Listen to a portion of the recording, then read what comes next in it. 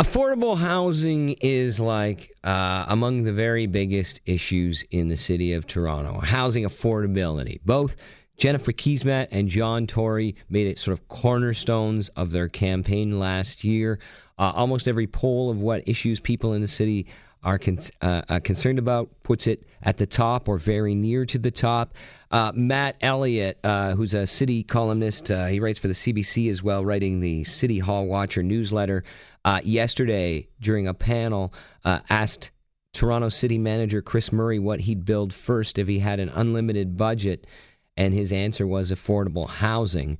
And yet, we don't often seem to move too much closer to a solution. A new book from Coach House Books called House Divided, How the Missing Middle Will Solve Toronto's Affordability Crisis, which I read just over the weekend and finished yesterday, proposes a solution, or at least a part of a solution to that problem. It's written, it has 4 different editors and quite a few contributors. It's a series of essays. But when you add it up, it talks about how the missing middle, so not high rises and not single family homes, in what they call Toronto's yellow belt, which is our established residential neighborhoods, how that sort of unlocks the key. One of the editors of this book for Coach House is Annabelle Vaughn. I understand she's on the phone for us now. Annabelle, are you there? Here. Hi. Hi, how you doing? Good, thanks. First, congratulations on the book. As I mentioned, I just finished reading it yesterday, and I thought it was great and thought-provoking. Excellent. That's good to hear. That was the sort of aim and intent of putting this collection of essays together, was to get a conversation started. So let's first, for people who are unfamiliar, the subtitle itself talks about how the missing middle can solve Toronto's affordability crisis. What is the missing middle? Well, the missing middle is basically anything that isn't a condominium in a tower or a single-family residential house, which is a house that just houses one family. And it's pretty much, if you were to walk out into any neighborhood in Toronto and looked up and down the street, you would see some of this housing typology because it's interwoven into all of the pre-World War II neighborhoods in Toronto pretty much. So especially in the central part of the city that now gets called downtown, but it used to be the entire city of Toronto and parts of East York and York, whereas less so in Scarborough and Etobicoke and North York. Yeah, and so the older part of the city that grew up first around the sort of, what we now know as the downtown core has a whole sort of different makeup of housing. There are duplexes and triplexes, 3-story walk-ups, small apartment buildings, and all of it's interwoven into neighborhoods and what we sort of, lovingly hold on to as the sort of charm of Toronto. And as you get further out into the older suburban, sort of that first wave of suburbs, you get a more traditional sort of bungalow typology. And it's this sort of belt around the downtown core that has been branded the Yellow Belt, which is mostly post-World War II housing. And this is where there's a large land base. I mean, almost a third of the city, 200 square kilometers, sort of has a typology that is losing density. People aren't moving out there. It's too expensive. And has the potential to sort of take on more typology to allow for more density and variety of living types. Right? So I just want to make clear for people what we're talking about. So when we talk about that yellow belt, that's areas where it's basically very difficult because of regulations to build anything except single-family homes, right? So if you wanted to try and build a triplex or a 4-story walk-up with 8 or 12 apartments in it, it's like, if you can get permission at all, it's a regulatory and fee nightmare. But really, most of our official plan and zoning, they don't really allow that on residential streets. But what they do allow is on main streets or certain districts, high-rise condos. So that's all we get. And the book sort of makes the argument that in these mature residential neighborhoods, the city would benefit from allowing, instead of just allowing somebody to knock their bungalow down and build a monster home for one family to live in. Which is the easiest thing to do. you could build, say, a 4-story apartment that might have 11 apartments in it, takes up roughly the same amount of space, and yet the city makes that almost impossible to do. The city and the residents around. And the residents, who sort of fight it, right?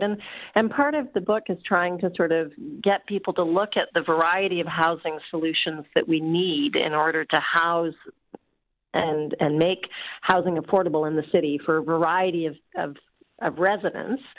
And what we want to try and sort of unlock is the potential for these neighborhoods.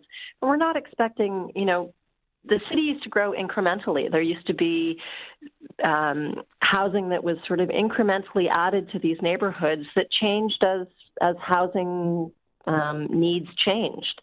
And that incremental growth has kind of been stopped by the rigid planning regulations. And what we're trying to sort of make the case for is that if we open it up and get more variety into the market, more people will be able to live where we actually have already invested lots of tax dollars into things like schools and community centers and libraries.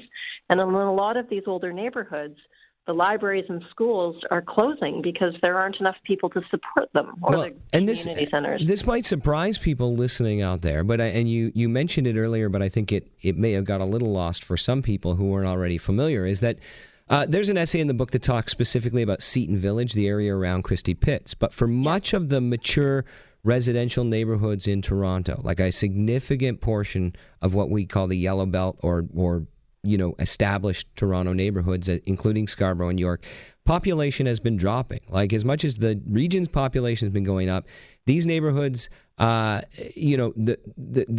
people have smaller families. Seniors are staying in their housing longer and living alone there. More single people live alone. People live in bigger houses than they used to. So I mean, if you look at what seems to be a successful neighborhood where houses are very expensive, but you wonder why the variety store can't still do any business, or why the local schools are closing, it's because they've actually been losing population, right?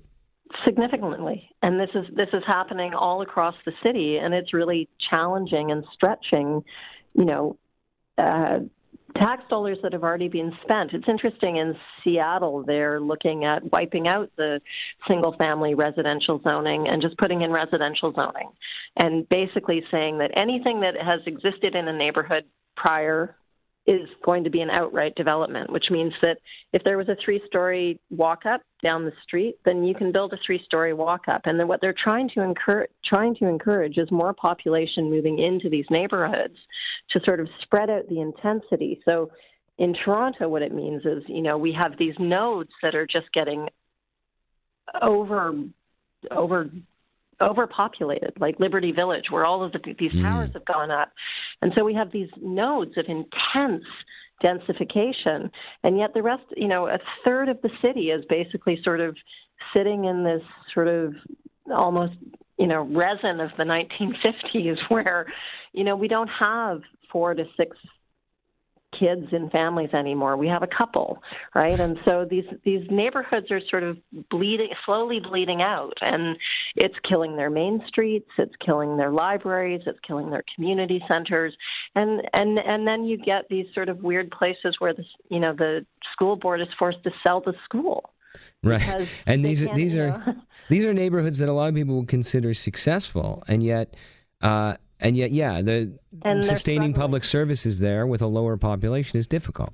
Yes, and so it's kind of a catch-22, and because, I think what the book is looking at is trying to just sort of open up a conversation and sort of go, everything that we love and is dear to Toronto in these leafy, sort of mature neighborhoods grew up incrementally, broke all the rules that we have now, but has created these really dynamic and diverse and rich neighborhoods. And what we need to do is allow that diversity and that density and that richness to sort of seep out into these areas that have, unintentionally being kind of landlocked, right? Absolutely. Unfortunately, we're out of time, but Annabelle Vaughn is one of the editors of House Divided, a new book from Coach House. I recommend it highly, and thanks for helping us get this conversation started. Thanks so much.